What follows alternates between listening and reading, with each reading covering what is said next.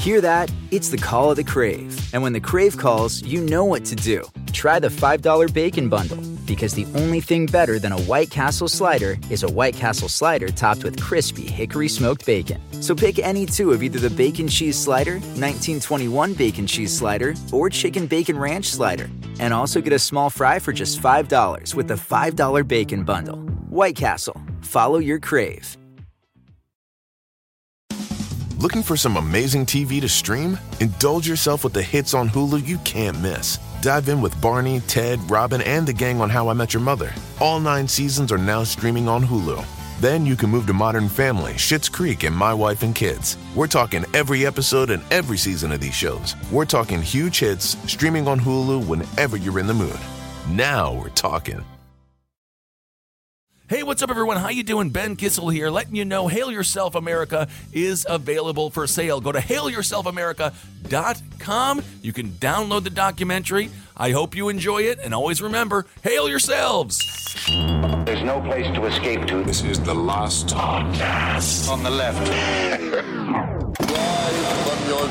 That's when the cannibalism started. What was that?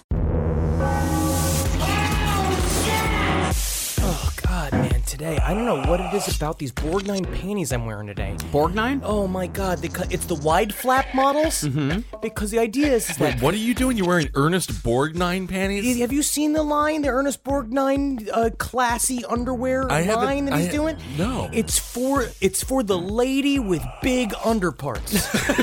It's scratchy, honestly. Number one, it's scratchy, and the thong part is just giving me a fucking episode today. Wow. All right. Well, that's information I didn't know. I didn't know you had a Richard Speck side to you. You could see the line. You can't see the panty line. It's like in Christmas Vacation. We have to reference it at least once a month. Hey, what's up, everyone? How you doing? This is The Last Podcast on the Left. I am Ben, hanging out with Marcus. Hi. And then he flew all the way here from California. Henry Zabrowski, he's in studio here in New York City. Yep. And man, I'm chafed. I am legit chafed. Well, we had a great opportunity. We want to thank everyone who allowed us to go to Heidi Klum's Halloween party, but that's why Henry is here. Oh, yes. And so I thank them just because now we get to spend more time together. That is nice. Isn't that nice? All I know is that my time spent as a stress tester of the Ernest Borgnine panty line is coming to a close. Really? Because I did it just to get into the mindset of today's murderer. Mm-hmm. This guy, he loved silk almost more than he loved drinking human blood. This story, in a way that envies me. I wish I loved the fabric more. Is it safe to say he's like BTK meets Richard Chase? Nah. Is that safe? Well, anyway, it's not unfair. Okay, it's not unfair. So who the heck are these boys talking about? You might be wondering. We're talking about a dude, Hadden Clark, and this story. This is one of the weirder ones. It's a weird one, yeah. Hadden Clark, a.k.a. the Cross-Dressing Cannibal, was an American serial killer who provably killed 2 people in Maryland in the mid-'80s and early 90s, while his possible murder count could be as high as 13 committed in 6 different northeastern states. Clark's nickname was the Cross-Dressing Cannibal because at least one of his murders was committed while Hadden was wearing ladies' clothing, a wig, flats, whole shebang, while the other proven murder saw him guzzle the blood of one of his victims. The way Marcus and I tried to describe him to each other was that he is like a supervillain that would be manipulated by a more powerful supervillain. He is a dangerous person, but this is a person that most likely would be beaten half to death by Batman on his way to the Joker. Okay, interesting. It also sort of reminds me, he's kind of like the Dustin Hoffman from the film Tootsie.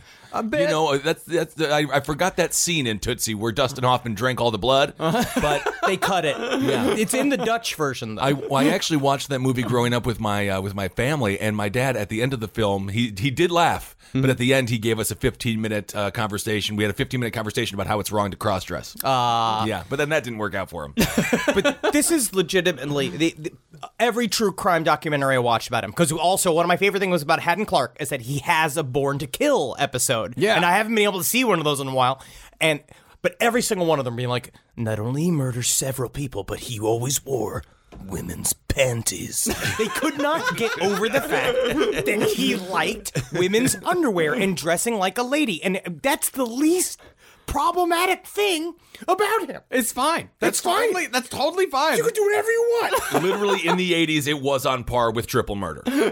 Well, he does sort of look like, he looks like a Turkish version of Laura Dern, but that's not his fault. That's just his genetics, and if he actually kind of worked on his outfits, he might have looked good. I agree. See, at the time of his arrest, Hadden Clark was a highly unstable local character who chose to live in a tent in the woods outside of Rockville, Maryland. I choose to live in a tent. I love it. I don't need your walls. Because you know what walls rhyme with is balls. Good point. Well, during the day, Hadden zipped around town on rollerblades doing odd jobs and calling himself the Rockville Rocket. Honestly, take a look at my calves. I love it. See how chiseled they are. They are chiseled. Yeah, are you looking at them? I am. Oh, man, I bet I could stack a whole bunch of titties to your height if I could just get a hold of enough evil women.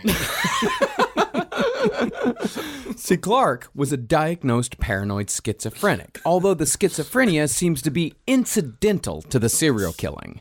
He did not kill out of some religious delusion like Joseph Callinger, nor did he kill to satisfy a pathological need like Richard Chase. Okay. As far as his two proven murders went, it seems like Hadden Clark killed for the age-old petty motive of vengeance. I will have my revenge! Really? But you know what? It seems to, like, there are specific revenges, and there also seems to be, with Hadden Clark, a search for revenge against the world. Mm-hmm. And so, again, his mental illness has nothing to do I mean, it didn't help shit. No. Right. But he's not murdering people because he's schizophrenic. No. Even just the idea of he was diagnosed schizophrenic, but I also think it was a way for them to just get him out of the hospital room. So he's literally the mom from Serial Mom? Kind of, sort of. He's just murdering people because they wore white after Labor Day? No. Well, that's the thing about it, is that he didn't kill people that he believed had done him a bad turn.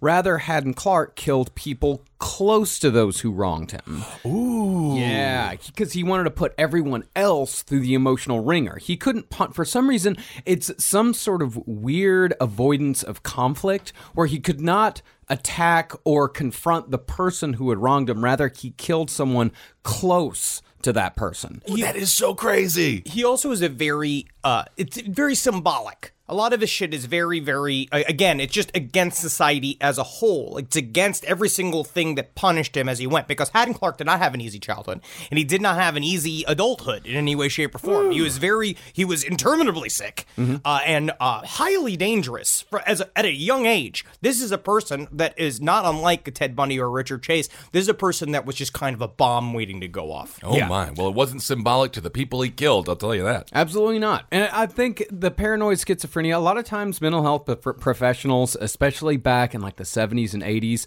paranoid schizophrenia is just kind of a catch-all diagnosis. It's just like, we don't know what the fuck's wrong with him. He's obviously dangerous. There's something wrong with him. Let's just call him paranoid schizophrenic and just be done with it. Because they all moved to that explanation, right? Ted Bundy had the entity. John Wayne Gacy had, what was his name? Richard Falco? No, Jack Hanley. Jack Hanley. Richard Falco was David Berkowitz's birth name. Yes. So these are they use Dick these Falco. other... It's me, Dick Falco. Oh, God. I can't believe that I wanted to be Richie Falco, but everybody just looked at my attitude and called me Dickie Falco. Oh. And the other thing that makes Hadden Clark dangerous was that his killing a lot of times was just done on a whim. Like, he just decide in that moment, I'm going to kill this person, which puts him firmly in the disorganized killer category, those are the hardest serial killers to catch. He's a Harlequin of mayhem. I put him more as a Mr. Zsasz. That's what I like this. If we're going for Batman villains that get beaten up in like the first 3 issues, because it goes like Mr. Zsasz, then he goes to the Penguin, then he goes to the Riddler, and then eventually at the end you find out it was the Joker all along. Who the hell is Mr. Zsasz? But this the thing is, right, you're saying who the hell is Mr. Zsasz? But if you were in the direct vicinity of Mr. Zsasz is going to be incredibly frightening and incredibly hard to deal with. But if you're Batman, you could just kick the shit out of him. Mr. Zsasz just sounds like one of the dudes who was supposed to come up with ideas for Marvel showed up late to work, and they're like, "What's your idea, Stanley?" Mr. Zsasz! It's Mr. Zsasz! First of all, Ben, Batman is a DC character. I don't care. I don't... Stan Lee, to the best of my knowledge, rarely, if ever, worked for DC. Oh, okay. And your simple misgendering of a superhero, that's what I'm going to call that, is a misgendering of a superhero. What that will do to you is make all of your other opinions completely invalid. Oh, you nerds! Well, see, even though Clark was schizophrenic, the biggest problem he had mentally was that he suffered from mild brain damage. But it was mild. It was the pace of brain damage. But he also graduated from one of the top culinary schools in the nation, and he was a brilliant chess player. So what's the lie here? Is he an impenetrably insane person that has no control over his actions? Or is in some way, does he kind of understand how to play the system just enough to keep himself, for a while, blameless? Because for a while, it's like, it ain't me, it's the women inside me. And if you sell it creepy enough, which he did, because what we have here is a pretty classic, totally frightening human being in person and having him in the office. They all basically described him. Having him in the interrogation room was an awful experience. Yeah. Having him because every single thing he did, the way that one article described it was that they said that he brought chaos to every situation he was in, making it more difficult. No matter what it was that he was involved in, he had to be strapped to a chair. He was throwing shit around. He was pissing all over the place. He is he's a Tasmanian devil, which I totally understand. Because sometimes as a short person, you got to go scorched earth. You do. Do we know what was the food? Was it French? The food, he could cook pretty much anything. Cook anything. Yeah. I mean, he had multiple chef jobs over the years, and we'll get to all that later. I can make whipped cream. I can make stabbed cream. Ooh. But it's hard to solely blame the brain damage for Hadden Clark's murders, or the schizophrenia, or any of that mental shit. As we'll see, one of Hadden Clark's brothers was at least a psychopathic murderer, and may have also been a serial killer. And he had no diagnosed mental illnesses whatsoever. Not even diagnosed! I don't. So what we're talking about here is a muesli. A beautiful muesli of serial killer traits, because the entire family was completely unstable. And if you're making a fucking dessert out of eggshells, and you've already assumed that everyone is really excited for just eggshells on a plate, that's like a problem, first of all. Right. But then you're like, what it actually needs, it needs some salt and some pepper on it to make some people know it's seasoned. It's like, it's not getting better. I see. Okay, his parents should have locked it up. No kids needed. Mm-hmm. My goodness. But before we get into the story of Hadden Clark and his family, let's acknowledge our source for this series. Born Evil by Adrian Havel, which it's a perfectly competent true crime paperback available wherever used paperbacks are sold. Great. If you want to, it's a fun afternoon read. Awesome. And also watch that Born to Kill, but again, a lot of true crime boys. So it's a lot of being like, can you even believe a maniac like this was allowed to roam free? And so, but it just keeps showing goofy pictures of him in a wig going, hi, aren't I beautiful? Narrator, could you please say that again, but can you add the panty line, please? Oh, you got it. Because we're supposed to add the panty line. Yeah, I got to make sure to add the panty line each time. You're right. Please, okay. Yeah. In a world where a man can wear women's panties. There it is. Oh, so jealous.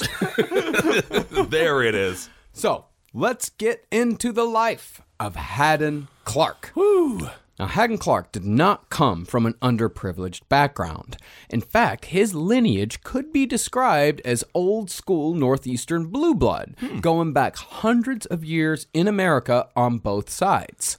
Clark was a Mayflower descendant, and his grandfather, Silas Skidmore Clark, was a member of the fraternity that also boasted Gerald Ford and George H.W. Bush as members. Wait a second. So you mean to tell me the secret fraternity that held some of our most respected falling down presidents, they were They're just their lineage holds serial killer DNA? No way. I think it's all the incest. His grandmother Edith was also of rich stock. She attended Wesleyan University and founded the Sigma Kappa sorority, in addition to being a direct descendant of assumed Revolutionary War hero John Alford. Why do you say assumed? Because I could not find any information on him being a Revolutionary War hero on the internet. I did find a pension form, but I could not find any stories about John Alford. And I don't want to say he's a hero just because some fucking book says he is. Ha! That's right. No, he was a hero. He brought everyone snacks when they were real hungry on the battlefield. Yeah. What if he was like us? What would he was the Robin Williams of their Vietnam War? He brought a smile to people's faces. Good morning, Revolutionary War. And in addition to all that, Silas Clark also fought in World War I and was at one time the mayor of White Plains, New York, up in Westchester. Oh, he was in White Plains. Eventually, though, Silas and Edith had a few kids, and it seems like this is where things started going awry for the Clark family. Yeah, the kids. It's always the kids. It can be. Their oldest son, Hadden Clark the Elder, was also a veteran and fought in both World War II and the Korean War. And in between the two wars, Hadden met and married his wife, Flavia Scranton, known to her friends as Fliver, or Fliv for short. Fliver sounds like an Ewok stripper name. Now coming to stage, Fliver. Hold my drink. I gotta go make it rain real quick. Is Ewok money shells? I don't know. And right around the time that the elder Hadden went to Korea, Fliver started birthing children. Just had 9 of them. And all of those children, except one, was horrible in one way or another. The 2 oldest boys were proven murderers, while the youngest boy grew up to be a physically abusive pedophile. The only somewhat normal one was the youngest daughter, Allison, and she got the fuck away from her family the second she was able to leave the house and never look back. Can you imagine growing up in the middle of the Firefly family? Like, you are legit. You're fine. You're fine. You are a normal human being. Wasn't that also in the Addams Family? Did they have that at some point? Didn't they have like a normal cousin or some shit that used to show up? That's the Munsters. That's the Munsters, yeah. But she was nice. She was nice. Yeah. But you show up, you are born into a family of psychopaths, and they're looking at you to be the baby. They're like, you'll wear a crop top, you're going to torture these cheerleaders with a crowbar, and you're like, I'm kind of afraid to even show my midsection. Like, I don't think I can do this. Mm-hmm. Yeah. Now, part of the reason why the Clarks were so fucked up was because both Hadden the Elder and Fliver were both wildly unsatisfied with their lives, and they regularly had drunken scream and slap fights in front of the kids. Both real bad drunks. See, Hadden the Elder had 2 faces.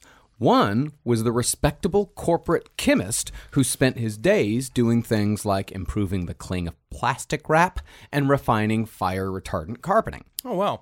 Okay. He was just a corporate scientist. He was one of those guys that worked for like Dow Chemical, working on household items. Yeah. He's like the guys that all died in the beginning of Ninja Turtles 2. Ooh. The private face, however, was that of a tortured, unbalanced alcoholic.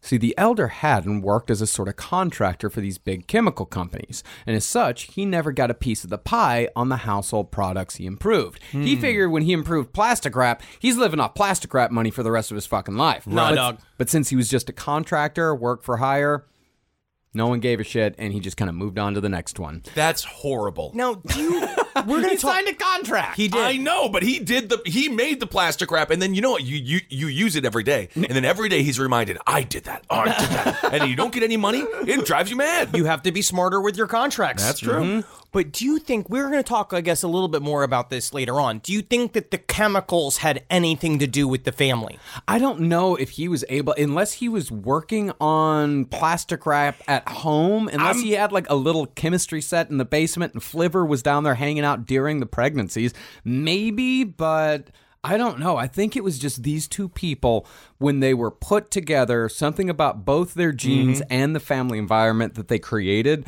just for some reason was a monster factory. You cannot trust scientists sometimes. You look at you look at Rick Moranis in Honey, I Shrunk the Kids, and then he blew them up. And so it's like, what are you doing down there? That's fiction. What are you doing down there? It's not a documentary. You know that, right? I don't know. I saw it, and it was definitely real to me.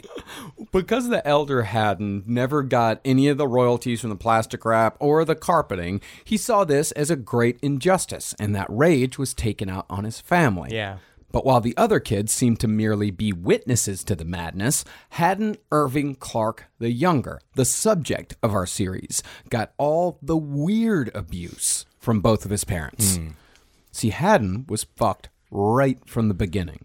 During his birth, the doctor was a little rough with the forceps. Oh, my goodness. Or that's what Flivver claimed. Because of this, Hadden was born with mild brain damage. He had peanut head syndrome. Yeah. All right, when the doctors squeeze your baby brain too hard with forceps and they make your head look like a sexy lady's body, like if you have an hourglass figure to your skull, Right. it is not going to be good for the rest of your life. I grew up with a kid that went through a forceps incident, and he was totally fine. Oh, yeah? He just had a bit of a point. Yeah, so what does he do now? I have no idea. Yeah? Oh, actually, I think I ran into him. I think last time I saw him, He's a human screwdriver. Yeah. Is he out there be like, I waved to people on the highway? That's not a job, Arnold. No, he works at the hardware store. He's doing fine. He's doing great. Is he sorting the nails or is he operating the register? He's chewing the nails. He had a booth in the back, but it was good, like the paint. Okay. I think it's fine. I think everyone is doing great. And if you have a pointy head out there, embrace your pointy head. Job's a job, and we had a wonderful conversation. That's great. Good. I'm glad he didn't turn to Hadden Clark. But before we blame this whole thing on the doctor, all of the boys in the Clark family were mean, angry, lawless little bastards who stole from their neighbors and destroyed property wherever they went. Because in addition to having just an unstable home life, because Hadden the Elder was doing all this contract work, they moved like every 2 months. Oh, so that's also like, I mean, just total instability at all corners of his life. Yeah. So, instead of dealing with her children, Flivver instead turned to hard liquor, boozing it up at home while masquerading as the perfect mother at PTA meetings and Boy Scout gatherings. I'm going to say this to all you Flivvers out there that thinks that you think you're crushing it at the PTA meeting when you're hammered. You're not. You are not. We all know. We know you're hammered because especially when you start like doing that lean, like leaning on a thing, and but your face is leaning in the same way that your elbow's leaning, and you just keep saying, "I don't know about y'all, but I think it's about time for a cocktail." And you're like, "This is not. You're not being cool anymore. Like you are visibly hammered." But admittedly, these children sound like absolute fucking nightmares. And one wonders, Ben, like you did, why the fuck her and her husband kept having kids. Right. Because every single one was immediately awful. Well, maybe they were hammered. They had a lot of drunken sex. Well, from the very start, Hadden in particular took pleasure in hurting others and never seemed to care about the difference between right and wrong. Well, Hadden became such a terror that children would actually run the other way when they saw Hadden coming because it seemed like violence was the only way that Hadden Clark knew how to communicate. Hey, you kids want to play how many bones you got? See, while other kids were learning how to read and write, Hadden was still struggling to speak in complete sentences. And his parents did take him to professionals, but that sort of shit takes work outside of visits to the doctor. You can't just take the kid to the doctor twice a week and hope that the doctor does all the work. Right. Both Hadden the Elder and Flivver just kind of half-assed the whole fucking thing. See, patterned carpets and floors tended to confuse Hadden's brain. And this was the time of the patterned carpet. Oh, yeah, buddy. That's unfortunate. So, Hadden constantly tripped and fell any time he came across a floor that wasn't a solid color. Yikes. So because Hadden couldn't walk on carpet that had any sort of pattern whatsoever, Flivver wrapped his head in padded tape and just sent him out into the world looking like a tiny, slightly hydrocephalic mummy. I'll tell you what, they say it's tragic, but just make it fashion. See, me and the mummy have one thing in common, y'all. We would both eat Brendan Fraser's asshole. Wow. So his mom is really embarrassing him here. Oh, yeah. And when the other kids picked on Hadden for it, because he's walking around town covered in padded tape. And anytime they picked on him, he found that what made him feel better was swift, violent revenge. He would kidnap the other kids' pets, kill them, and place the carcasses on the kids' front porch a few days later. Jesus. Just be like, if you're one of the kids, be like, I'm sorry, man. It's like when Cartman fed everyone Stan his own parents. No, he fed Scott Tenorman. Whatever. Parents. It's like when whatever. Well, Cartman's feeding people parent. But he would go above and beyond. There's something about it. He had this fucking brutal, mean streak from a very early age. I mean, he got nothing to tell him otherwise. Like there was nothing else that made him feel any sort of better, because his parents sort of, in a way, the tape around the head for me it's not taking care of him. No, it's a half-ass solution. You're literally just trying to get this fucking over with. You're just being like, whatever. You're treated as a nuisance. Like, they don't want you in the house. You're a massive burden. And so he felt it immediately. So he just wanted, immediately, he kind of, that connected, where he's like, I'm going to make everybody feel my pain. Yeah. But the tape wasn't the only thing Flivver did to Hadden.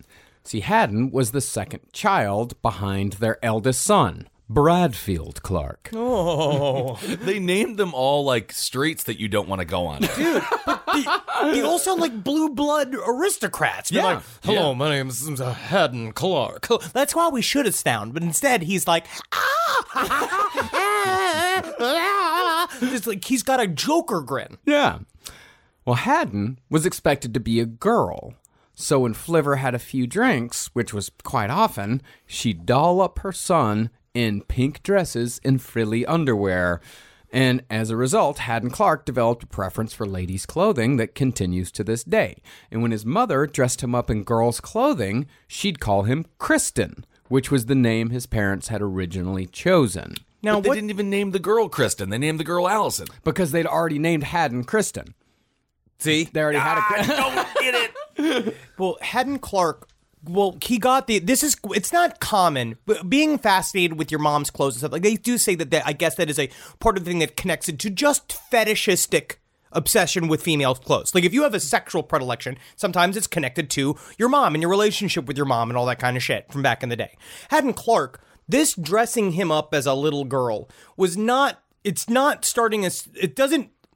did not start sexual. What it does is it's an erasing of Hadden Clark. Yeah. When she dresses him up as a little girl and says that you were supposed to be Kristen. You were never supposed to be Hadden. What that does is it's a constant subconscious message that you never should have existed. Yeah. And it is an extremely common thing in serial killers. Mm-hmm. I mean, we've seen this again and again. Like, he's not a serial killer, but still pretty fucked up. Charles Manson, like his mother dressed him in a little girl's clothing. Didn't Henry Lee Lucas's mother also dress him up in clothing? It's just this weird thing that happens with mothers when they don't get the daughter. They try to make the son the daughter. The son doesn't want to be the daughter, and it just completely fucks him up. Yeah, my mom always wanted a daughter too, and you should see the dresses that she would buy me. Oh my God. She would go down to the dress bar. But the actual dress bar. Yeah, exactly. And I loved every second of it. No, but but what is it about it? I feel like it creates a hole in their personality. Yeah. Of like, that's why they also Charles Manson had a sense of grandeur, right? Where he believed he should be a fucking folk singer superstar. That some people, it drives them to places. But then if you are hopelessly mediocre, like Charles Manson, like Hadden Clark, you can't seem to get to the next level. The thing that says, I am a person. I am Hadden Clark. And yes, I wear panties. Yeah. You know what I mean? But I am also a cook. Well, even today, when Hadden Clark dresses up like a lady, he insists on going by the name Kristen Bluefin. Furthermore, he now claims that his multiple brutal murders, which included children, were committed by either the mysterious Miss Bluefin or by Kristen Bluefin's evil 16-year-old daughter, Nicole, both of whom live inside Hadden Clark. See, Mr. Clark, that's going to make it difficult because they have to go to jail. And so because of that, I know you didn't do it, Hadden. It's not me. No, I know, but they're inside of you. Yeah. In order, unless, can you But shoot let me them just put it out? this way. If you are going to arrest a serial killer, right? If you want to come out as a serial killer, do you arrest the house that the serial killer lives in? No. I am an apartment building. I house all of the women from Clue. They're all inside of me. And that's the thing, is that Hadden Clark also has a lady's voice that he speaks in when he is Kristen Bluefin. He has a lady's voice. He flirts with men, insists that he's not a lesbian, but when he's Hadden Clark, he is straight. But when he is Kristen Bluefin, he prefers the company of men. He's like Andy Kaufman. Mm-hmm. He's very deep in character. And the way they would describe it, it's unfortunately haunting because it's him. Mm-hmm. Because he would flutter his eyes quite a bit and he'd be like, oh, like he'd laugh like an old rich lady. And he had his weird wig half on his head as he's been like, you're simply darling to police officers and shit. And you have to just be like, cool, Hadden, cool. Can we go back to Hadden? I don't know, man. I'm sure there was just some drunk dude at a bar who was just so happy. He was just pretending. He would just pretend that it was all real. And he's like, I know it's you, Hadden, but this is just the best conversation I've had with a lady in a long time. Rise from your grave. This podcast is brought to you by Squarespace. Finding work-life balance can be tough, but Squarespace gives you the tools to reach your goals and have time to celebrate. Squarespace is the all-in-one website platform for entrepreneurs to stand out and succeed online. With the new guided design system, Squarespace Blueprint, you can select from curated layout and styling options to create a personalized website optimized for every device. Get your website discovered fast with integrated, optimized SEO tools. Plus, make checkout easy for customers with easy-to-use payment tools. And with Squarespace AI, you can explain what your site is about, choose your tone, enter what you need, and get auto-generated text, and that helps you save time. I know I'm sitting on about 2 literal wheelbarrows filled with horse pics. Now, part of the issue is a lot of these pictures are getting stopped at customs because some of them do depict various world leaders in horse-like circumstances that seems to be pinging a lot of these custom agents' accounts. Now, so what I've done to do is while I'm trying to work on hand smuggling these horse pics over various country borders, I then also have time, because Squarespace is doing all the other ad work for me, to go and work on my Killdozer at home. So thank you, Squarespace, for allowing me to diversify in the best way possible for this country. Head to squarespace.com for a free trial when you're ready to launch. Go to squarespace.com/left to save 10% off your first purchase of a website or domain. This show is sponsored by BetterHelp. It says here I have to talk about something I need to get off my chest, and I guess I can share it here. I eat mayonnaise for fun. It's a hobby of mine, and it's an addiction. And it's a daily weight on my life. How much I need whipped egg whites and oil crammed into my veins as soon as I wake up. And a lot of people carry around a lot of different stressors, big and small. Some people are presidents. Some people are soldiers. Some people have to eat mayonnaise, especially with hard-boiled eggs, which is what I eat for lunch. But I guess I should share that in therapy, because therapy is a safe place to get things off your chest and to figure out how to work through whatever's weighing you down. And what I do is I just add eggs if I have mayonnaise left over. I just continue to add the eggs. But if you're thinking of starting therapy, give BetterHelp a try. I hope they can help me. My God. I hope they can help me. Get it off your chest with BetterHelp. Visit BetterHelp.com/lastpod today to get 10% off your first month. That's BetterHelp. HELP.com/lastpod. How many platforms do I work on? So many platforms. Can you believe it? Google Docs. Work on that. Very complicated. Lots of different things going out. Clickety-clack, right? Slack. Saying things to my employees. All my main dolgers walking around here. And make sure it changes cluck to the word I meant for it to say to everyone. But I try to say not curse words on Slack. What am I supposed to do about it? But Grammarly doesn't fix curse words, does it? Because Grammarly's too good for it. It's too classy. Grammarly is an AI writing partner that helps you get work done faster with high quality writing. Because better writing means a stronger impact. The pen is mightier than the sword, except when the sword is in the room. 96% of Grammarly users report that Grammarly helps them craft more impactful writing and suggestions based on your audience goals and context. Can you believe it? And data privacy and security are woven into the foundation of Grammarly. It's in its guts. All right, so Grammarly's great. Use it. I use it. I love its gentle harassment of my writing style because it does help me, because sometimes my thumbs are faster than my eyeballs. Don't quote me on that. Get AI writing support that works where you work. Sign up and download for free at Grammarly.com/podcast. That's GRAMMARLY.com/podcast. Easier said, done. Rise from your grave. But back when Hadden was still a child, he found that it wasn't just his mother who was disappointed with his gender. Hadden's father would sometimes join the game as well and call his son Kristen when Fliver dressed him up. So he's got both of his parents calling him Kristen, telling him you weren't supposed to be a boy, you're supposed to be a girl. Hadden's father also had another nickname for his son. And we mention this only because it's absolutely central to the story. Hadden the Elder called his son the Retard, and called him this so much that the young boy believed that it was as much a part of his name as Clark. Oh my, so he's getting no validation whatsoever. None. And also combined with mental illness already. And that must have been made for a day at the DMV trying to change his license. Oh yeah, that's hard. That's hard. About the only relief Hadden got was when he was taken to a Baptist church when he was a boy, and the pastor told him that God loved everyone.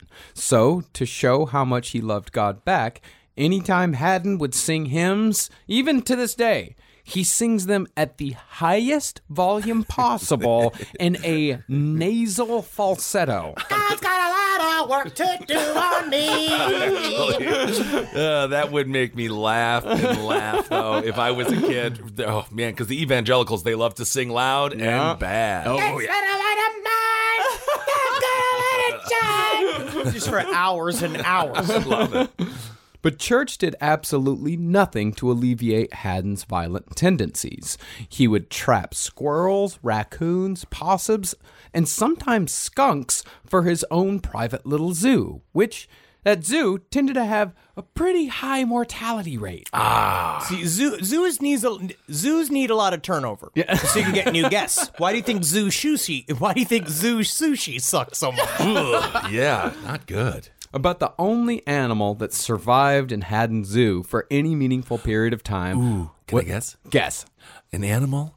I'm going to say that Hadden Clark got along with exceptionally. Ooh, okay.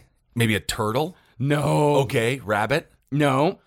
Is it big or small? It's medium size. It's about the size of Puffin, actually. I feel like I'm just with a very disappointing farmer's son. Is it a pig? It's not a pig. What is it? It's a raccoon. Yeah. Whoa! Yeah, he found a raccoon that had gotten hit by a car. He nursed it back to health and taught it how to sit on his head. And Hadden would ride around town on his bike with a little raccoon passenger clinging to his scalp. Hi, everybody. Like my hat? My hat's got rabies, y'all. That's kind of cute, though.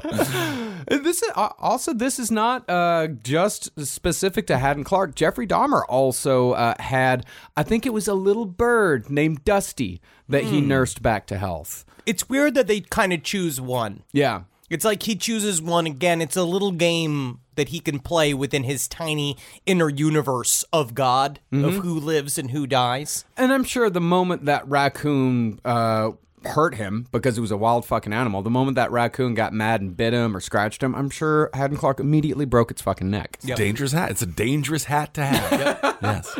And not surprisingly, Hadden did not do well at school. He bounced from private schools to public schools and back again, including a small private Christian school named the Jiminy Cricket Academy. See, my problem with the name of this school is that it's a place that's supposed to be for education, is that not only is it based upon a fictional character, but just scientifically, just the facts.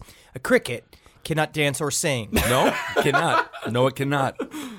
But even the smaller classroom sizes didn't help Hadden. He was held back twice in elementary school. He didn't graduate high school until he was 20 years old. Well, that's the strangest thing about being a bad student. They keep you there longer. Yeah. I know, get me out of here. No, get out.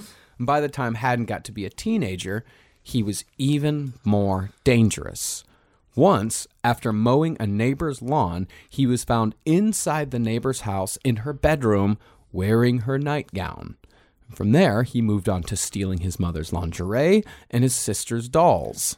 Who doesn't want their mother's sexy, sexy lingerie? You know what it is? Highly, highly common among serial killers. It's very, very common, the stealing of, because we talk about with Jerry Brudos, too. They're obsessed with the lingerie. John Wayne Gacy. Yes. There's something about, because again, it goes past curiosity. It's that first steps where you walk into your bedroom and you see a kid that the only way I could describe him is like Ewan McGregor from Trainspotting. Ooh. He is shaven head, gaunt, big crazy eyes, pointy ears, big snarling smile, just hanging out in your bedroom. He's not supposed to be in your bedroom. He mows your lawn. Yeah. You give him $10 to mow your lawn. He's in your house wearing your underwear, and he's just like, "Hi, this is nice."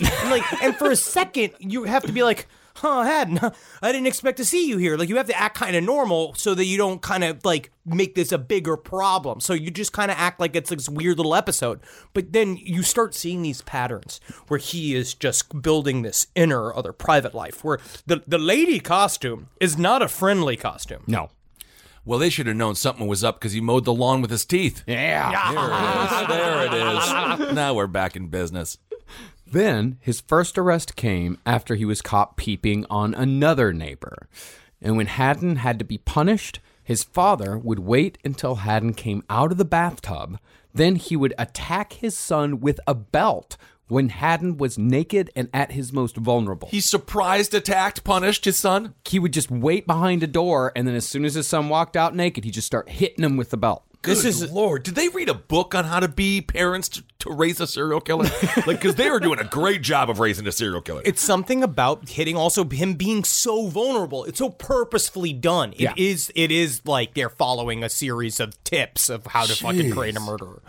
Well, this surprise violence may have led to Hadden's first murder in 1964, when Hadden was just 14 years old. Now, we don't have any detail on the murder, nor do we have any facts to support Hadden's claim that he killed someone for the first time when he was 14.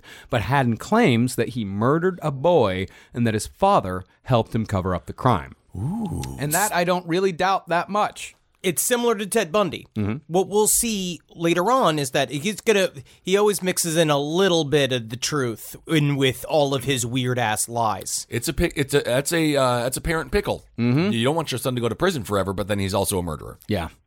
Really, about the only happy times in Hadden's childhood were when he would visit his grandparents on their retirement property in Cape Cod. Because actually his grandparents were supposedly extremely sweet, extremely nice people. Like, it really was something happened when Hadden Clark the Elder and Fliver got together. Both of them came from perfectly nice, perfectly wonderful families, and then just when those two got together, it's just fucking awful from then on. But the grandpa was doing stuff every once in a while. He's like, "I have an idea how to fix Hadden. All right, Merry Christmas, Hadden. I got you a football. This will allow you to really express yourself in a way that'll get all that energy out, so you're not stealing pennies from your grandmother anymore."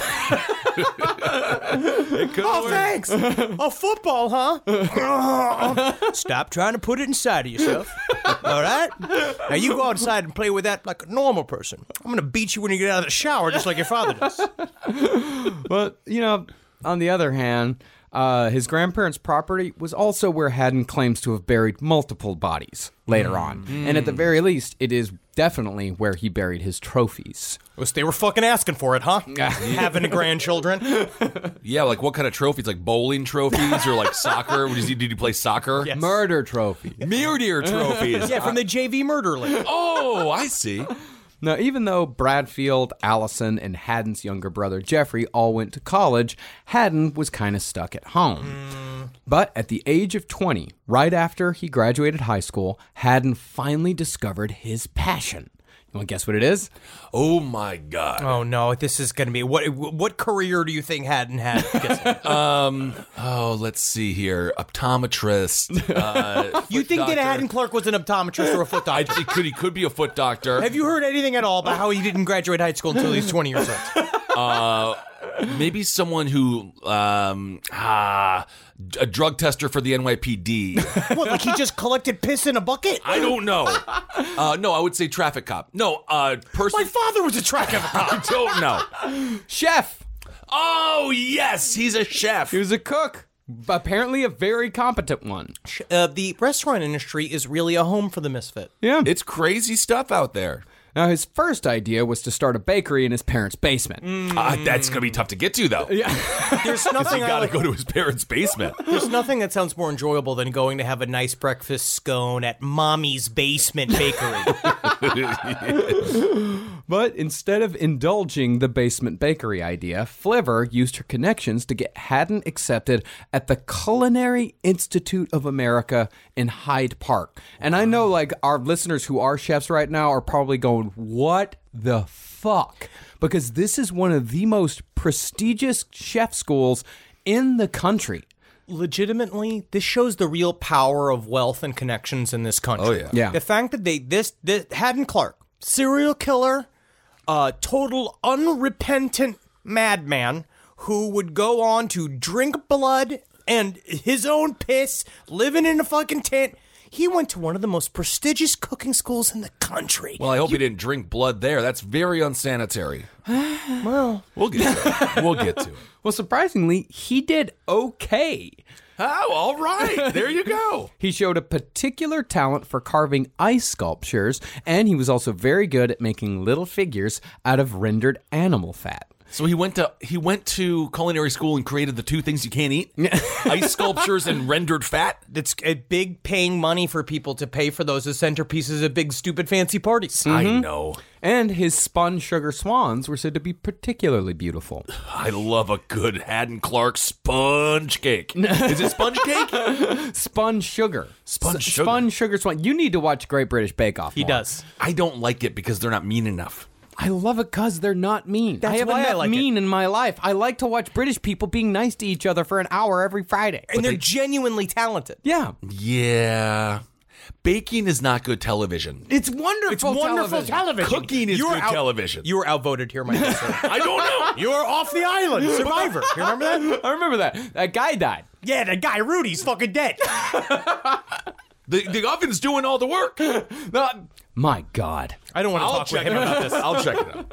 The only real incident at the Culinary Institute was when Hadden got angry at someone and urinated into a large vat of mashed potatoes. If I knew it was that kind of party, I would have stuck my dick in the mashed potatoes. Wow. That's a classic chef's revenge, though. Yeah, I mean, this Hadden Clark is like, if Tyler Durden was real, he would be Hadden Clark. Oh. Like, that's a sociopath's move, pissing in the mashed potatoes. Yeah, I remember that. Remember the end of that movie? That's crazy. You just want to spoil the ending of a 20-year-old film? No, he did good. He just said, that's crazy. Yeah. It was crazy. It was a crazy ending. Yeah. Fight Club, yeah. That is great. That is really great. But Hadden Clark showed in this that he could actually fucking graduate. Yeah. Like, this is a difficult school. So on some level, like, he had genuine skills. Yeah. And he could keep his shit together if he tried hard enough. Now, was he medicated during this time? No. No, absolutely not. Just on fucking spun sugar swans. Ooh. But Hadden discovered another passion while at culinary school. Hadden became obsessed with knives. Oh, that's the one thing about culinary school. A lot of knives. Yeah. He collected every type of kitchen knife he could find, gave them all razor-sharp edges, engraved his name on the blades, and stored them all in a long metal box that he always kept in his truck. But that's what chefs do. They have their knife box. It's weird to keep it in your truck, though. You know, I think that we'll get some feedback on this because chefs are very close with their knives and they do take very, very good care of them. Which I understand. I think Hadden Clark got like super attached to his knives. Yeah. And I think that, you know, there is a line, I think on some level, and I think every chef though, but I think what makes a good chef is the dallying on the line of, will I create a roast chicken dinner for everyone or will I kill the staff and everyone in this restaurant? Yeah. Because the tension, you can feel it and you're like, he's really teetering on the edge of something here and I think that it's delicious. Well, since Hadden had a degree from such a prestigious school, he had no problem getting hired at restaurants after graduation. The problem came was in actually keeping those jobs. Between 1974 and 1982, Hadden Clark was hired and fired from 14 different jobs. Like Nick Turner. Yeah. Usually, Hadden got fired just for doing weird shit, like when he got fired from a Portuguese restaurant in Massachusetts for chugging beef blood in the kitchen. Oh, you don't do it in the kitchen. You do it in the freezer. If you're going to be stealing food out of the kitchen, you always go to the freezer. I learned that at Pizza Hut. I tell you what, I dared everybody on the staff that I would do it, and they ignored me, and they didn't even care that I dared, that I said that I could do it. But I said I did it, I could do it, so I did it. And then it didn't impress anybody. Everybody got mad, and I just got diarrhea. Oh. But right around the time that Hadden was starting his career as a chef, his father and Flivver finally got a divorce. The younger Hadden blamed his mother's drinking, but Flivver turned it right back around and said she drank because of Hadden, telling him, quote, It's you who made me drink, and now I can't stop. Because I love it. You got to take some personal responsibility. But also say thank you for giving her a super fun hobby. Yeah, I don't know. It didn't seem to go well for her. But right before Hadden's parents got divorced, Hadden claims to have truly begun his career as a serial murderer. He claims that he was the man who murdered a still unidentified young woman known as the Lady of the Dunes. See, Hadden was an avid fisherman, and he said he came across this young woman in Massachusetts while he was on a fishing trip. Now, according to forensics, the victim was nearly decapitated, part of her skull was crushed by a large tool, and someone had shoved a wooden implement into her vagina after death. Then the murderer pulled out all of her teeth, cut off both her hands and one forearm, and left the body on the dunes for someone else to find. And to this day, no one has any idea who she is. Really? About the only clue to her identity came when Joe Hill, author of the fantastic comic Lock and Key, among other novels like Heart-Shaped Box, and what was the other one? The Fireman? Everything that he does is great. I fucking love Joe Hill. And Nosferatu is fun, but Heart-Shaped Box is my favorite of all of his work. Yeah. And 20th Century Ghosts is also great. Yeah, Lock and Key's my favorite. Joe Hill's fucking great. Love Lock and Key. Yeah. But Joe Hill said that he recognized the face shown in the Lady of the Dunes reconstruction while he was watching Jaws. Yep. This is a very fun piece of true crime trivia. Yeah. Really? Apparently, a woman who resembles the reconstruction was an extra in one of the beach scenes in Jaws. She was wearing a blue bandana and jeans, and the Lady in the Dunes was found with a blue bandana and jeans tucked under her head.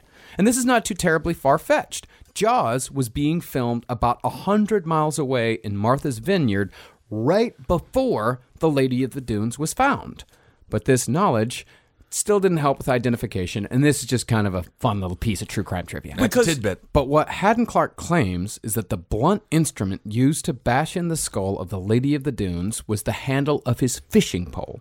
And after he killed her and severed her hands, he used her fingers, he says, as experimental fishing bait. Yeah, because you put it out on the line, and it's like going, come here, little fish, just come here with the little come here motion. Right. I don't know if they'd respond to that, though. Don't tell me how to fucking fish! I don't. You're just telling me how to fish like Colin Christian. I'm not telling you how to fish. I'm just saying it seems kind of strange. Do fish like fingers? I don't think it worked out. I think he's just trying to be creepy. He's having fun with it. He's just trying to be creepy. He's just trying to say the word. He's trying to. It sounds like a I don't know, like the sort of horror story like a fucking freshman in college would write. Right. Well, it's very common in serial killers for to trump up the details of the stories. There was an interesting detail that he did get correct that I'll bring up in a little bit. Yeah, and he said that he buried the rest of the body that he didn't use as experimental bait on Cape Cod, on his parents' land, on his grandparents' land. He even claims to know her identity, but refuses to divulge it because, as he said, law enforcement had treated him badly over the years. Oh. And we have absolutely no idea if Clark is telling the truth here. In fact, he isn't even the only somewhat famous suspect. And honestly, the other suspect even makes a little more sense when you consider the mutilation done to the body post-mortem. Some think that the Lady of the Dunes might have been an Irish sex slave brought to America by the infamous mobster Whitey Bulger, and her hands and teeth may have been removed gangland style to prevent identification. And now that does happen, but most of the time they're just dumped out, like what the serial killer that was murdering sex workers in New York City that they thought that might have been actually just a mob thing. The Gigolo Beach Killer. Yes, that was just possibly just a burial site for people that owed money to the mob. Yeah. Because we forget, back in the day, the mob really was incredibly dangerous. Now it's just on TV shows, and it's still in Staten Island, but you have to choose to live in Staten Island to be affected by the mob. Well, Whitey Bulger was said to dispose of bodies this way, in order to just to remove any sort, just to pretty much make a person disappear. And I think that could also be a lot more likely because of the cut up to the forearm. Because I would think the only reason for that, possibly an identifying tattoo. Possibly. If she had a tattoo on her forearm, then that could be used to identify her. And whoever did this wanted to make sure that she was not identified, because all of this was done post-mortem. Well, that's one of the good things with everyone having so many tattoos now. You're gonna have some identifying marks. Yeah, for sure. That is really great. That's the best part about tattoos, is that they can really identify your dead fucking body if they pull you out of a river. Yeah. Really, the only evidence put forth for Hadden Clark being the killer is that in 2004, Clark sent a letter to a friend claiming responsibility for the murder of the Lady of the Dunes, along with 2 drawings. Ooh, I got another letter from Hadden. Ooh, I wonder what it's going to say. Oh, it smells like shit. Well, one of the drawings was a naked, handless woman laying on her stomach, and the other drawing was a map pointing to the location where the body was found. But he had one fact that the cops hid from the newspapers, that he said without provocation from the police, which is the one thing that was strange about Hadden Clark's involvement in Lady of the Dunes. They said when they found her body, her hands were buried in the sand. Like, her hands were carried off, and they said it looked as if she was doing a push-up. Her wrists were buried in the sand. Yes, her wrists were buried in the sand. Her hands were totally gone. Yes. Formally, yes. Her stumps were in the stand doing very intense. I just want to clarify. Thank you. Where her hands used to be. Yes. Hadden Clark said that specifically. He's like, yep, I chopped off her hands, and then I put her in a little position like she was doing a push-up. Like, he said this thing to cops, and they're all like, ugh. Weird.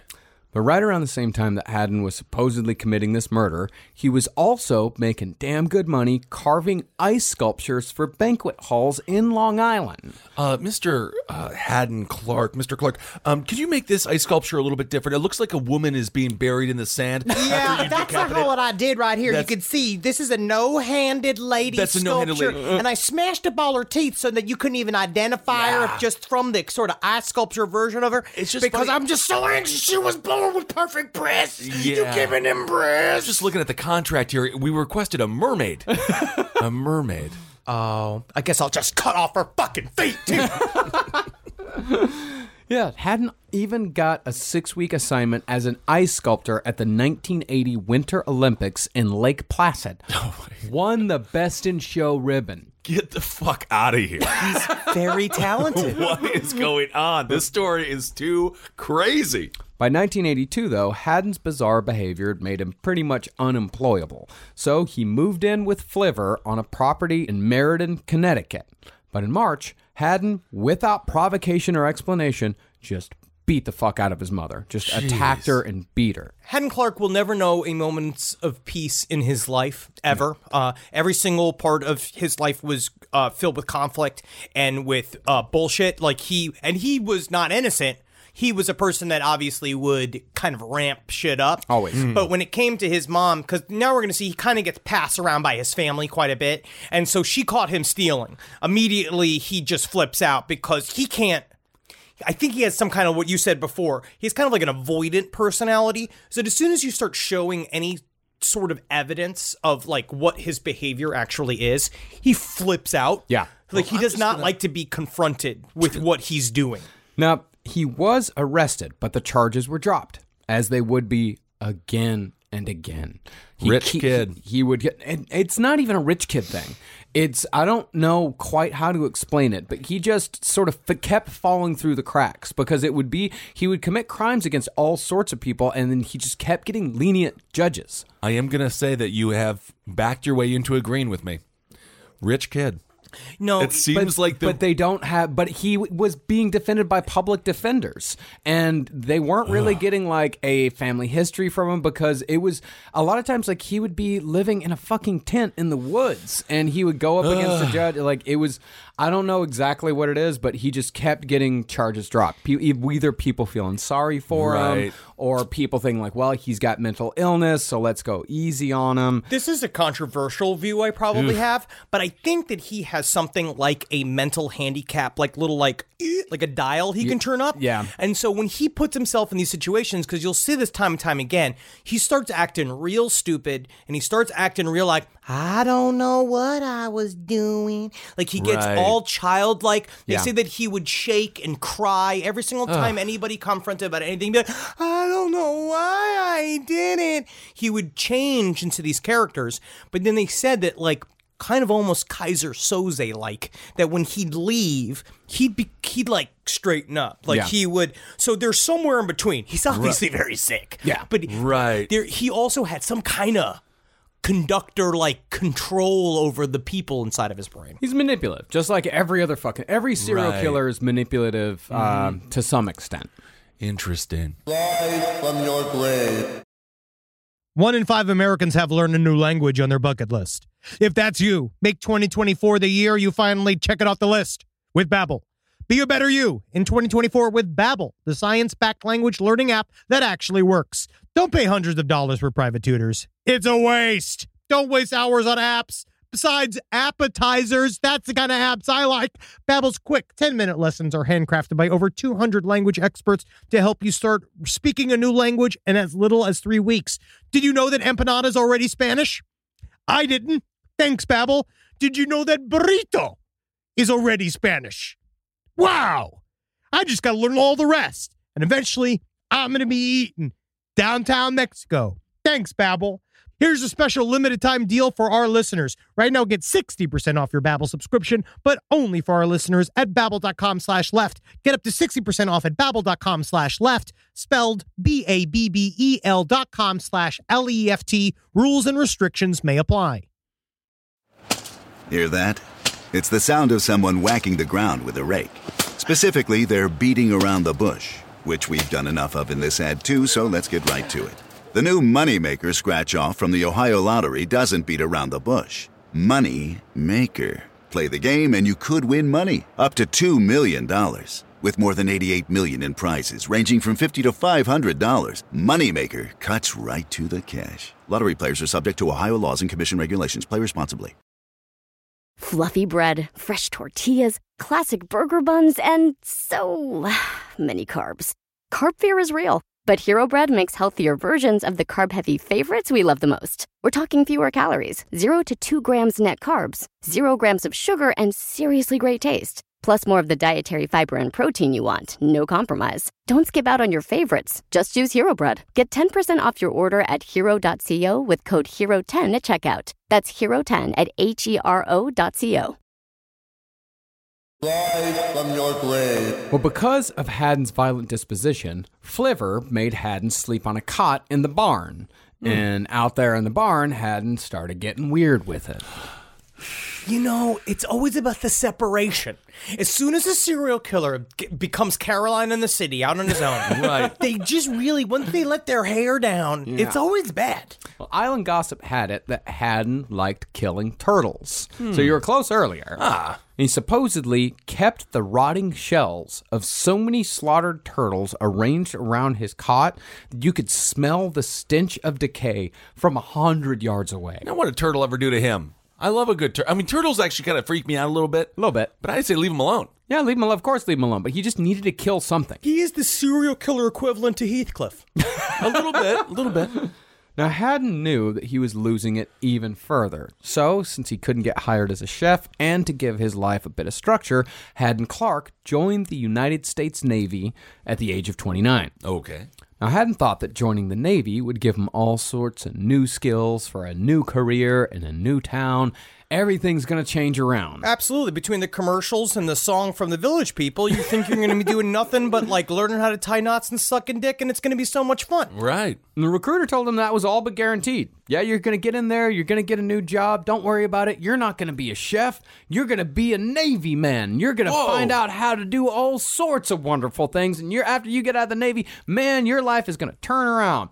And when you got out of boot camp, they said, you're going to be a chef, mister. All right. Honestly, though, if he wasn't a supervillain, it might have given some structure, because it also does play upon his skills. You're hoping with serial killers, they're all born out of pure mediocrity, like we talked before. So the idea is that if he could actually maybe have really shown his skills and figured out how to be the best Navy cook that's ever cooked an egg on a submarine, then maybe it's good for him, but What do you really cook? What can you cook on those things? Anything. I mean, he's a galley chef, or cook. Definitely a galley cook. So, he's cooking vats of things. Right. For many, many men. He's used to the very high-class culinary things. Yeah. It's probably a bit of a blow to the ego. I don't know, man. Have you ever watched, was it a Restaurant Emergency with the big guy? Restaurant Impossible? Restaurant Impossible? Yep. That guy. I've seen that guy, yep. That guy, what's his name? Big strong guy. I want to say Robert Irvine. Robert Irvine. He knows you can make food. You can make good amounts of food for a large group of people. You just have to put a little bit of love, a little bit of care, and rightly source your ingredients. And you can make a whole bunch of people on a boat throw up. Yeah, that's true. Now, his first assignment was a nuclear aircraft carrier named the USS Carl Vinson. That's cool. Yeah, and since it was nuclear, everyone on board, was supposed to have a classified clearance. But they just let Hadden stroll on board without one. Yay, I love to be on a boat. Excuse me, where are the missiles? I mean mess hall. I'm the new cook. I hope you guys like turtle meat. But soon after his duty began, the other sailors discovered that Hadden wore women's panties under his uniform. And as a result, they started just beating the fuck out of him whenever they could. He was transferred to another ship, but that one was no different from the first. He was transferred yet again, but the stress of constant beatings, in addition to his previous mental problems, just got to be too much, and Hadden was kicked out of the Navy after 2 unspecified breakdowns at both a department store and an airport. Maybe he doesn't need to be in the military. Although I would say they should have treated him a little bit nicer. I don't care if you're wearing panties. It's about the flag on the uniform. Yeah. I believe that is completely. He didn't have an easy time of it, and he didn't deserve to get beat. No. In the Navy, absolutely not. No matter what they didn't know he was a serial killer. They were beating him because he wore ladies' clothing. Yes. Yeah. They didn't know he deserves to get beat for being a serial killer, but not for wearing panty and bra. Women's panties. And so, with nowhere else to go, Hadden Clark moved into his brother Jeff's basement and found a job as a cook. Just another cook job. Just regular cook job, yeah. And from what Jeff said, though, as bad as Hadden was before the Navy, he was worse when he got out. Because he also picked up another head injury. Because during one of those beatings, he'd gotten a severe concussion. Jeez. Well, 2 months after moving in with his brother, Hadden was arrested for shoplifting panties and bras. But Hadden Clark's proven crimes at that point were absolutely nothing compared to what his older brother Bradfield was about to do. Bradfield the good son. Yeah, this shining star. I mean, he was supposed to be the guy. He was the example that all the rest of them were supposed to follow. Okay. I mean, he was smart enough to ride the new technology boom and do a good job in Silicon Valley. But he started in the late 70s. By like 1984, he had this great job at a company called Timeshare as a software specialist. He was kind of like a Patrick Bateman. He's in this house, looking good, beautiful new house. Fucking top of the pops in the 1980s computer scene, which is just, like you have a computer the size of a horse. You ride it to your work. You take it back to your home. He had a cell phone the size of a fire hydrant. He was the coolest dude in the world. And Marcus, I do have to say Silicon Valley is in Miami, Florida. Silicon Valley. Ah, Silicon, yeah. We doing this? Are we getting you doing this? Oh, are you Mr. Tweet? Huh? Oh, hey, Mr. Tweet. I'm Mr. Tweet. Mr. Tweet. No, Seems I'm like Mr. Zazz. No, kill him.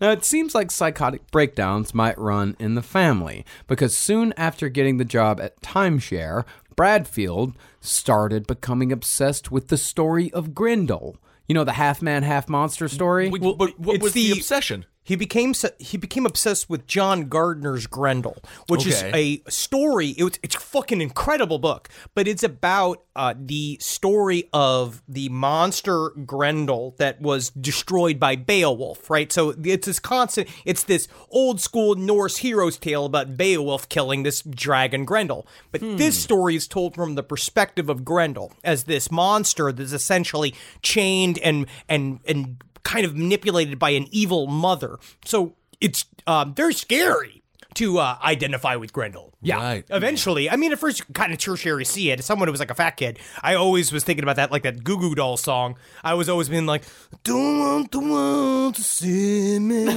Like, they wouldn't understand if they did. I felt like the Hunchback of Notre Dame, which I can see why you think that when you're 15. But when you're already a millionaire in the 1980s computer scene, you don't need to identify with Grendel. No. I have to say, I listened to that Stain song too much. Remember the Stain song? I'm on the outside, I'm looking in. But it's just because I was so tall, I had to stand in the back. Very weird. And he also just started walking around the office, mumbling under his breath, garbling his speech. But despite this, Bradfield managed to woo a married coworker named Trish Mack into a bit of office hanky-panky. Ooh, hanky-panky. Do you remember the movie Scrooge? Do you remember the movie Scrooge? Of course. Do you remember the Christmas party in Scrooge? And the girl that was taking her, like photocopying the pictures of her panties for the... I see her as that, where it was like full 80s. He's like, you should come over. We can have some Chinese food. We can maybe get some... And then she goes over there and he's Grendel now. Yeah. Well, a bit of heavy petting after hours turned into a dinner invitation. And on July 20th, 1984, Trish came over to Bradfield's garden apartment for dinner while her husband was out of town. For the meal, Bradfield barbecued lamb out in his garden, and afterwards, both he and Trish started drinking heavily, moving from beers to scotch and sodas to gin and tonics, before sharing, appropriately, a nice bottle of Chianti. That is very appropriate. I wonder why. The drinking eventually turned into more heavy petting, but when Trish took off her shirt, Bradfield started biting at her breast. And she asked him to stop because she didn't want evidence of her infidelity, because remember, she was married, but Bradfield wouldn't. So she slapped him. In response, Bradfield closed fist punched Trish in the face, went back down to her breast, and ripped her nipple off with his teeth. Jesus. Think about this. No escalation. Unless there was previous shit in his life, which, I mean, it speaks to what we're going to roll through, which is essentially Gold Star territory. As we roll through the rest of this crime, you wonder where the fuck this impulse came from. Yeah. Then, as she screamed on the floor, Bradfield choked her and bashed her head into the cinder blocks he used as bookshelves until she lost consciousness. And not knowing what to do next, he just grabbed a pack of smokes and went for a little stroll around the old town of Los Gatos, California, where he lived. By the time he got back, Trish Mack had almost bled out on his carpet. So Bradfield decided to take it further. He dragged her to his bathtub, removed all her clothes, and completely sliced off one of her breasts. It's not known for sure if she was still alive at this point, but the blood spatter in the bathroom on the walls suggests that her heart was probably still pumping blood when Bradfield did this. Damn. Not conscious, but still alive.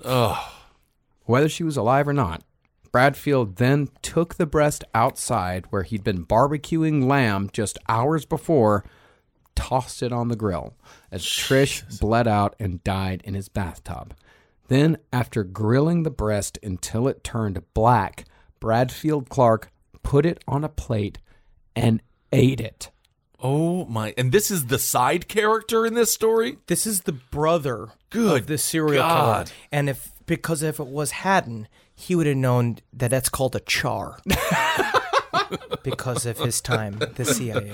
That's true. Afterward, Bradfield returned to the bathroom, poured rubbing alcohol over Trish's pubic hair, and lit her genitals on fire. Seemingly done with experimentation, Bradfield changed clothes.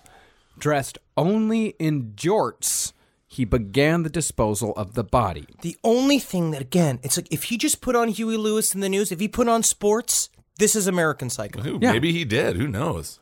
Working until dawn, Bradfield used a 7-inch deboning knife to dismember Trish Mack's body into 11 pieces. He twisted off appendages, he divided the torso horizontally, and he removed the head. After he was done, he shoved the parts in garbage bags and stored them in his closet. About the act of dismemberment, Bradfield said, quote, I was less than thrilled by the whole experience. Less than thrilled, huh? Hey, man, there's a lot of feelings underneath thrilled. Yeah, I guess so. But the next night, Bradfield almost did it again, except this time he'd invited 2 women to his house. The bloodstains from when Bradfield had ripped off Trish's nipples and when he bashed her head against the bookshelf, they were still quite clear on the carpet. But the women just assumed he'd spilled red wine. Well, what they said, they said they thought that they might have been the examples of his bachelor lifestyle, which then you start to think, how many times have they gone over to a single dude's house just to find pools of dried blood everywhere? You know, bachelors. Bachelors. And the dismembered body was still in the fucking closet in 11 pieces while they were sitting on the couch. All while Bradfield prepared a nice chicken dinner. But Bradfield found that he couldn't even go through with dinner, much less killing 2 more people. It's like, do you guys want some breasts? You okay? Are you okay, dude? Yeah, don't know if we want some of this juicy breast from the chicken Here. After setting out the chicken dinners on TV trays, he found that food made him sick. So, telling the women he had a bug, he went to the bathroom and started loudly vomiting. And that's when the ladies took the cue to leave. Yeah, I think you and your girlfriend go to this eligible bachelor's house. He makes you chicken dinners like, this is incredible. And you're both talking about who's going to date him. And then he lights the candles. You just hear like, dude looks like a lady. Like playing into the background. He's just like, guys, excuse me for one moment. Please enjoy yourselves. There's some Chianti in the fridge. I had a bottle open from the other night. Excuse me, I have to go to the bathroom. I'll be right back. You just stay right there. I got no more soup coming. Shit. I think we should go. After they were gone, Bradfield got to the task of getting rid of the body. He wheeled the corpse bags out to his Datsun in a shopping cart and fit as much as he could in the trunk. And what didn't fit went into 2 trash cans at opposite sides of his apartment complex. Following that, he went to the store, bought some Woolite carpet cleaner, and scrubbed the bloodstains out of his carpet best as he could. Did he also get some new Coke? Did he go to the Reebok store and get some Afrin? Then, the next afternoon... Nuprin. Little. Yellow. Different. Then, the next afternoon, the detectives showed up because Trish had told someone, hey, I'm going to go to Bradfield's house for dinner tonight. Now, Bradfield had actually done a hell of a job cleaning up, and he told the cops she just didn't show up. I haven't seen her since I saw her at work a few days ago, but I've been at home with a bit of a bug. Yeah. And so the detectives searched the apartment, pretty much gave him the all clear. But Bradfield couldn't deal with the pressure. So pretty soon after the cops left, he tried committing suicide by stabbing himself to death. But only the stab wound to the stomach was serious. And after trying to slit an artery in his neck, Bradfield just passed out. When he woke up, he called an ambulance and passed out again on the way to the hospital. When he woke up, 2 cops were standing over him.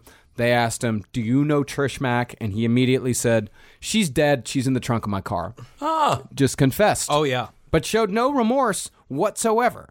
About the closest he came to remorse was this statement that he made about the murder. Well, it definitely is the strangest thing to ever happen to me. How do you think she feels? It's such a Kissel response to murder. Weird, wild stuff. What? But since this was 1984, the cops decided to focus on an issue of Heavy Metal magazine found in Bradfield's apartment as a way to explain away the crime. I hate this shit. It's so dumb. Because it's 1984. This is satanic panic that everyone's looking for something to blame. And of particular interest was a cartoon. This is seriously what the cops thought was the motive for the crime, or at the very least, the inspiration. It was a cartoon of an octopus chasing a woman and grabbing at her. And then once the octopus caught the woman, the story cut to a couple of aliens, the aliens who had sicked the octopus on the woman in the first place, discussing cutting the woman up. You see, the aliens in this question are the parents of the assailant, and the assailant is the octopus, and the woman stands for, get this, a lady that he murdered. An octopus, you see, simply just because they have 8 arms. There are 8 factions to the human personality. As you can see, 8 umbrellas for each man in my book by Dr. Addison Mifflin. If you see it right here, each person has a personality and umbrella. And it seems Bradfield's personality was a murky brown. Oh, seems like it. So they blamed it on a comic strip. Yeah, they leaned real hard on this octopus cartoon when they were trying to discern a motive. Like, even after Bradfield already confessed to the crime and said, like, yeah, I killed her, even after that, the cops still brought the Heavy Metal magazine into the interrogation room and was like, see that? What do you think about that right there? Do you read that? And he just goes, oh, wow. Yeah. Yep. Well, what are you supposed to say? Yeah, I'm the octopus. You get it? But Bradfield's mother, Fliver, decided she didn't want to think about it at all. Fliver refused to even speak of the murder directly and would only refer to the murder as, quote, the mess in California. It really was a mess. It was a mess, yeah. But according to Bradfield's ex-wife, it is possible that this was not his only murder. It doesn't sound like it. It sounds like someone who is deep into escalation territory. Yeah. She said that Bradfield confessed to her that he had murdered and dismembered 3 women before Trish Mack. Jesus. 2 in Massachusetts and 1 in New York State. And seeing how much experimentation Bradfield practiced in the post-mortem hours, this is not ridiculous to think about. No, he jumped right into that, to the Trish Mack murder. Yeah, this is not ridiculous at all. I didn't laugh once. No, not at all. He said that the reason why he was able to dismember the body so well, he said it was because his father had taught him how to clean a deer when he was a kid. His father used to take him hunting all the time, so he learned how to dismember a carcass. But this is also what Hadden Clark will say later on. They all shift the blame to this idea of it was because they went hunting with father. Yeah. But the fact that he was able to quite deftly turn this body into 11 disposable pieces. Right. And also the experimentation of, like, you know, the immediate biting off of the nipple, eating a breast, lighting the pubic hair on fire. Jesus. All of this stuff points towards intense escalation. Yeah. It might not be. I mean, sometimes... Well, he's definitely not de-escalating. I mean, if he murdered the other woman by, like, putting them on a roller coaster that had, like, different knives that would come out, like... Or if he married her and waited for 35 years and just slowly killed her with a sense of ennui, like just making the house sad, like, that's a different type of murder. And this is the brother. This is the brother of the serial killer we are covering today. Mm-hmm. It's a full family. It's a family affair today. Yeah. But pretty soon after Bradfield Clark committed his last murder, Hadden Clark was about to commit the first murder that actually can be proved. And that's where we'll pick back up next week for the conclusion to this series. Woo, Hadden Clark. My goodness, I can't believe this man is more well known. Hadden Clark is an interesting character because you know what it is?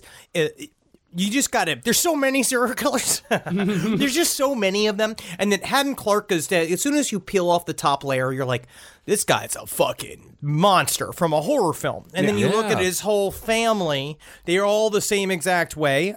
This is a lot of blood. And I'll tell you what, next week, it does not get less bloody.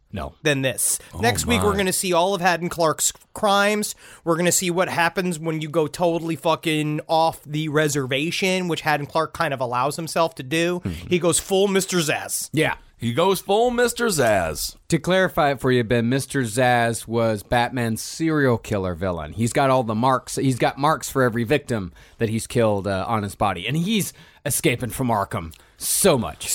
Dude, they got to get different, like, locks on the doors. Something. They got to figure that out. But on the other hand, Mr. Zaz is also the guy, like, when Batman walks into Arkham, Mr. Zaz is always the one that, like, leans up from his cell and goes, like, hey, Batman, I'm Mr. Zaz. You remember me? Ha! And then Batman makes a quip, and then he keeps walking. Yeah. But sometimes he beats him up before he walks. Yeah, you slap him in the face. And go be like, it's just nice that you still pay attention to me, Batman.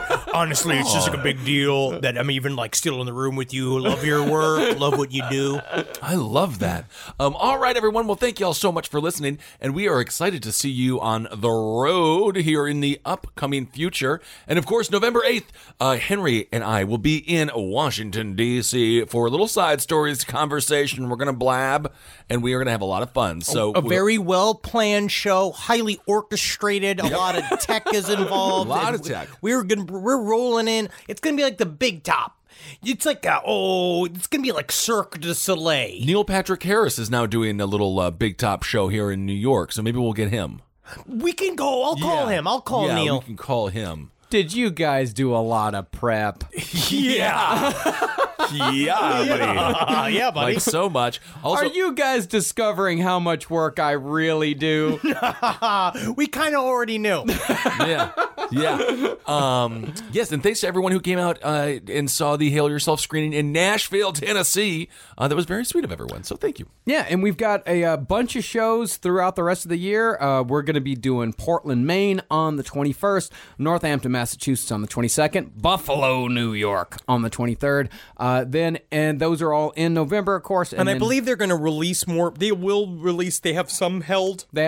Great. Yeah, I don't know. Usually they might do that a couple days before. Maybe. So, go, be sure to check shit out there. Then in December, we're going to be doing Toronto, Detroit, and Columbus, Ohio on December 5th, 6th, and 7th. And then the 13th, Friday the 13th, Woo! December 13th. That's New Orleans. Cannot wait. Two shows that night. That is going to be so much fun. Also, remember that no VIP for that, but we're taping our live show, so you'll be a part of our bullshit permanently. Yeah. And so, I'm certain if you wear some kind of fun costume or something, you can even end up in the special. Maybe. I don't know. Dress as John Panette. Love John Panette. Oh, I miss him. I do miss him. He was funny. All right, everyone. Thank you all so much for listening. Hail yourself. Hail Satan. Mageen. Magustalations. Hail me. And I'm telling you, boys, wear those panties. Just don't kill people. The killing is the problem. That's the real problem. And panties are just cozy. Try to purchase the panties or get inherited the panties from your grandmother. You don't want inherited panties. Get a bunch of vintage panties from your Aunt Nancy or something. That'd be kind of fun. Estate sale panties. Oh, I don't know. And that way they're good and dusty. This show is made possible by listeners like you. Thanks to our ad sponsors, you can support our shows by supporting them.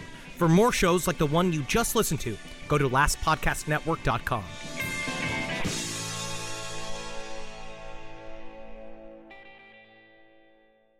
Fluffy bread, fresh tortillas, classic burger buns, and so many carbs.